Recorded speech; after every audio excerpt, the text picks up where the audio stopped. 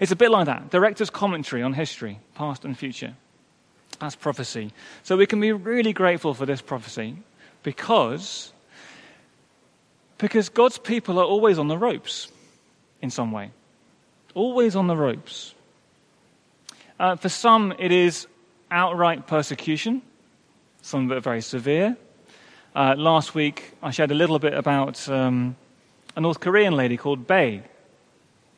She, like thousands, in a prison camp, starving for owning a Bible. Persecuted. And many others in a similar situation. That might be the case for us, at least in a small way, persecution. But most of us, certainly what we would find is how evil and sin grinds us down. It grinds us down, it puts us on the ropes. And I wonder if you feel a bit like that in a moment, or have done recently.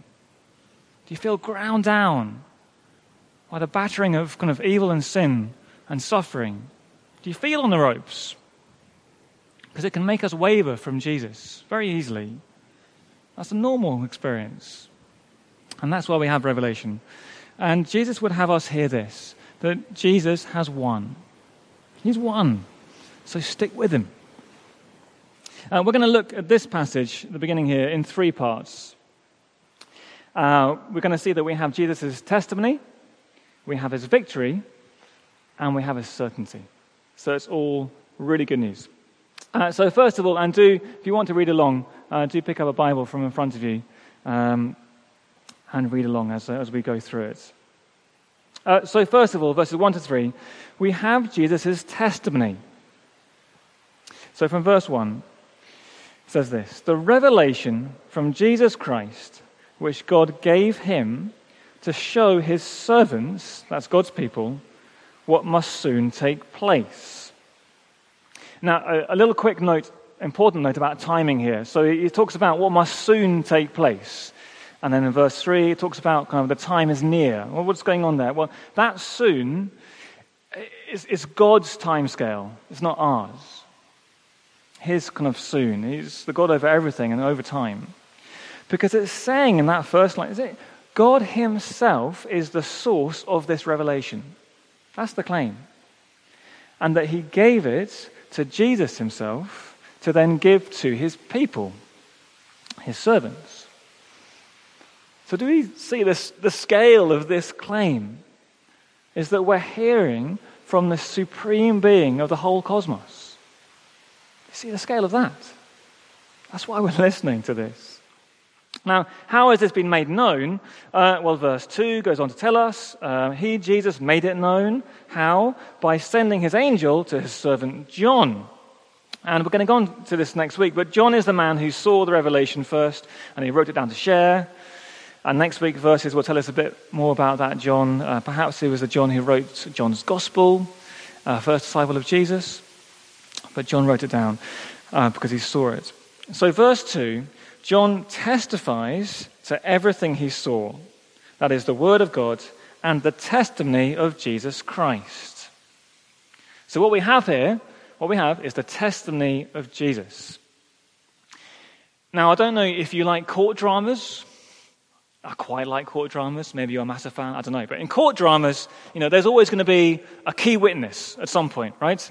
It's going to change the plot, and it's going to be the big point of the film. A key witness, and kind of from hearing from that key witness, suddenly we see the truth. I see. It's like one of those moments.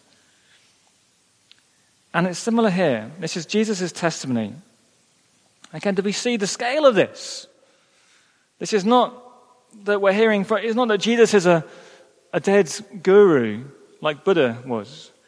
It's not that he is a dead leader like Muhammad was. The claim here is that he is a living witness. And in hearing from him, we see the truth. That's the claim. So no wonder it's 100% for our good. Totally for our good. Of course, if Jesus is who he says he is, it's for our good. And verse 3 says that. Blessed is the one who reads aloud the words of this prophecy, and blessed are those who hear it and take to heart what is written in it, because the time is near.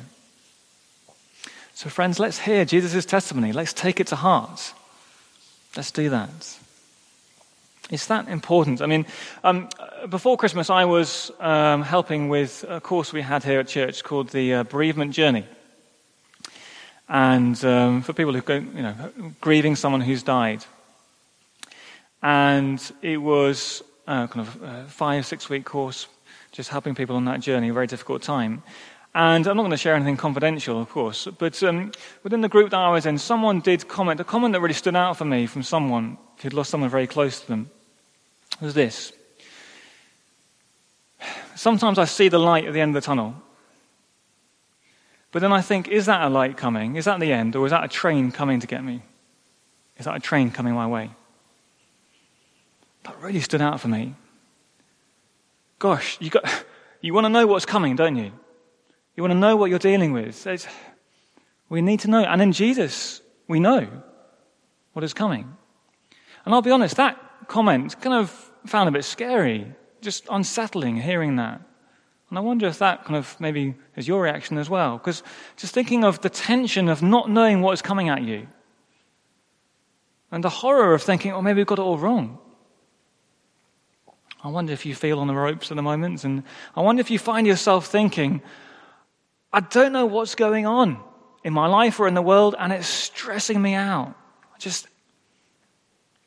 Well, Jesus says, I'll tell you what's going on. The big picture. So you can take it to heart. So stick with me. So we have Jesus' testimony, which is good news. And then secondly, verses 4 to 6, we'll spend a bit longer on this. Verses 4 to 6, we have Jesus' victory. We have his victory because he's already won. So John, who wrote this down, he gives his greetings to 7 specific churches that he's writing to. And those churches, where are they? They're in modern-day Turkey. You could visit them now. The places, certainly. And that's the province of Asia, in modern-day Turkey. And Jesus actually will address each of them in turn in chapters 2 and 3. But first here, though, John gives his greetings from God himself, from Father, Son, and Spirit. So verse 4 says this, says, John, to the 7 churches in the province of Asia, grace and peace to you from him who is, and who was, and who is to come. So that is God himself. He just is, and he always will be. He is unchangeable. Grace and peace to you from him. And from the 7 spirits before his throne. And that's a phrase that means 7-fold spirit, which means God's Holy Spirit himself. That's an Old Testament reference. I mean, can you imagine being in one of those 7 churches and hearing this? That the unchangeable God greets you with grace and peace. And if Jesus is your Lord today, it's the same for us. Grace and peace from God above. And it's Jesus' greetings that we have next. Now, I was going to say, if you have a highlighter, or if you have one at home, if you were to get that out and highlight in your own Bibles, best not to graffiti these Bibles we have, ideally, in the church building, just I better say that. But if you were to highlight any verses from Revelation, I would say highlight these verses 5 to 6, personally. Because these verses explain gloriously that Jesus has already won against evil and sin and death. He's already won. So Jesus is God the Son, and by this point he's already lived on earth. He's been tried and he's been crucified. He's been raised from the dead, and he's risen to God the Father. He's risen above. And let's go through these phrases in verse 5 to understand this. So verse 5, do look down with me if you'd like to. Verse 5. Jesus is the faithful one. He never gave up on his ministry all the way to death. Faithful. And he is the faithful witness. So he perfectly displayed God to the world. So he's trustworthy, right? Totally trustworthy. But there's more. Jesus is the firstborn from the dead, we're told. So, which means that he resurrected first. His people will resurrect after. He did it first. His people will follow, which is talking about victory over death and over sin that lies behind death, because sin brought death into the world. And then the crowning of his victory. Jesus is the ruler of the kings of the earth. He's risen above to rule over all. He's in charge of all. And he's calling to life people from every corner of the world. He's king, ruler of the kings of the earth. And this all tells us that Jesus has won already. And notice the word is there. To the one who is, faithful witness, firstborn from the dead, is. So not might become, or not even will become, but is. It's already happened. The victory's already happened. He is the faithful witness, firstborn from the dead. And we might say, well, I mean, yeah, really? You know, we're on the ropes here, hello, and it's just too soon to call victory. Evil is still around. John says, no. Jesus has won. The main battle is over. The evil one is on the floor, defeated. He's thrashing around. But he's defeated. The rest of verse 5 tells us just how important this is. So let's see the rest of verse 5. John says this, to the one who loves us. Jesus is passionately devoted to us. To the one who has freed us from our sins by his blood. So meaning our sin has no power or penalty over us anymore. And to the one who has remade us. He's made us to be a kingdom and priest to serve his God and Father. Which means, what does that mean? It means we have a purpose now. We're to live out God's plans, to pray for the world, and to point people to the way to God. That's what it's talking about. So no wonder John ends verse 6 with just pouring out praise to Jesus. He's just pouring it out. To him be glory and power forever and ever. Amen. Of course he would do that. We have Jesus' victory. Praise God. So you see, we already have that victory. Now, to help us understand this, because we've talked about a lot of descriptions of who Jesus is and what he's done, I realize. Here's an illustration, which I hope will help us to think about this. Think of, it's not a very nice thought in a way, but think of execution by firing squad. Okay? Think of that. And all humanity is lined up, one by one, individually. And every person has a gun facing them individually with a bullet in it. And that bullet has their name on it. It's the bullet we deserve for loving God, for loving ourselves above God. And the Bible calls that a sin. We would deserve that. Because God is just, which is a good thing, every bullet must be fired. Justice must be done. Jesus is God himself, and he lived the perfect, blameless life. It's like Jesus has no bullet against his name, unlike us. But he willingly accepts his own crucifixion to death. And that's like Jesus steps forward from the line of humanity, and every bullet that is fired on that is aimed on every individual in history, every bullet is aimed on him, turns on him. And he takes it. It's fired, he takes it, he dies. And then he's raised to life afterwards because he's bigger than death. Now at that point, do you see? At that point, Jesus has won over sin and death. What do I mean? That the bullets have been fired.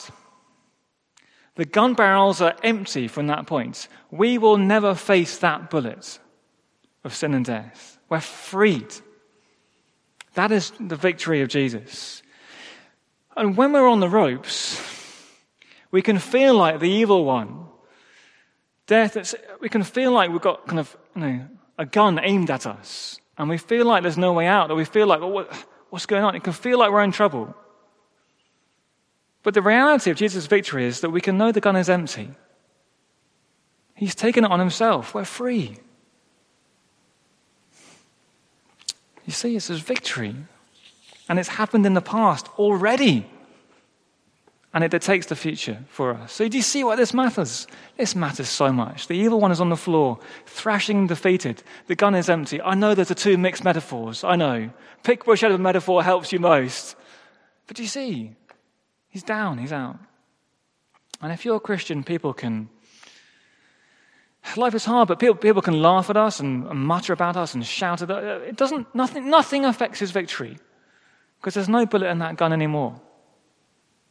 Do you see? Stick with Jesus. Stick with him because we've already got his victory.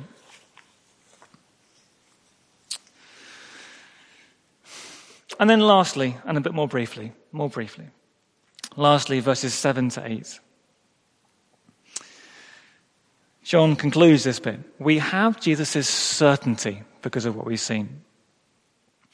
Here in these verses, John looks ahead with total certainty to the future. So Jesus had promised to return again to bring justice and a new creation. And John knows now just how certain that is. And he uses a couple of Old Testament verses to picture it. So verse 7, and do read along with me. Verse 7, look, he says, he, Jesus, is coming with the clouds. He's coming. And every eye will see him, even those who pierced him. And all peoples on earth will mourn because of him. So shall it be. Amen. That's literally, yes, amen. I love that, don't you? Yes, amen. What's he saying? He's saying it's certain. Jesus will come. And not just Christians will see him, but every eye will see him. And we will mourn because of him, meaning we're going to mourn for him. And what does that mean? It means that our evil and our sin caused Jesus' misery on the cross. It was a reason he went there. Caused his piercing by nails and spear. We caused that because of our sin. But that misery brought victory, and that victory is certain because it's already happened. Verse 8, I am the Alpha and the Omega, so the beginning and the end and everything in between, says the Lord God, who is and who was and who is to come, the Almighty. Unchangeable God, unchangeable victory.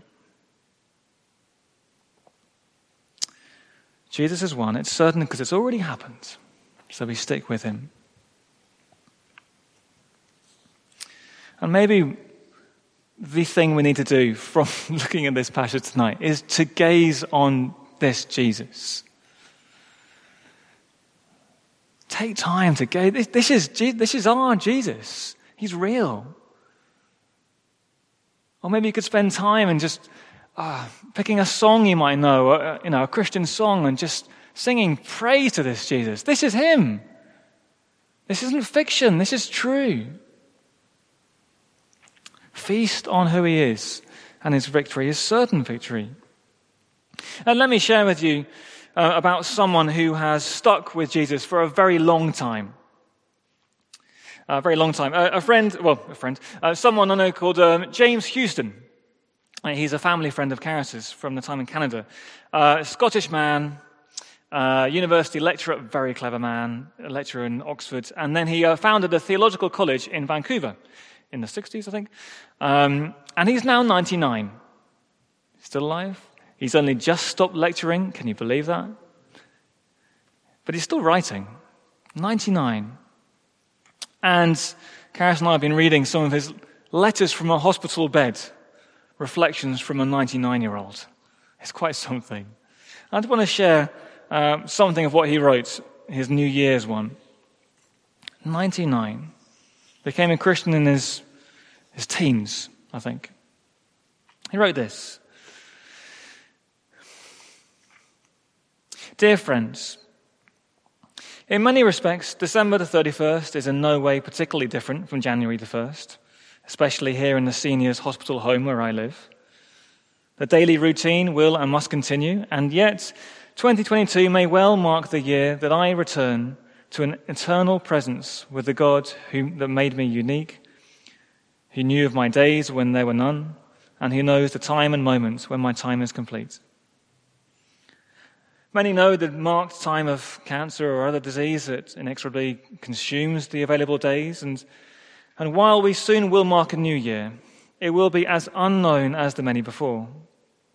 And so I find myself marking the new year, not with grand promises, most of which are never kept, but with a resolved stillness and a patience to wait expectantly for Christ to come. And then he finishes. In the earlier months this year, now ending, I have been far more eager to die than I find myself now. It's not that I am no longer weary with the work of this life, but as long as the Lord gives me breath, I want to use it to be urgent for his glory. Isaiah reminds me to seek the Lord while he may be found. And so as we enter a new year, I urge each of us not to make false promises to long-dead gods, but to seek him who knows us each so well and holds our identity safely in his hands. Go well, dear friends, into this good new year, not because you have resolved much, but because your heavenly Father, through Christ, has redeemed much. With my blessings, Jim. Now there's a man who's learned to stick with Christ many years. You see his confidence. Nothing in life or death is out of Jesus' hands at all. Do you feel on the ropes at the moment? I bet Jim Houston did. I know he did. Every year of his life, no doubt, in different ways. But tonight, friends, know deeply that Jesus has won already. And we can stick with him too. So let's pray together for God's help to do that.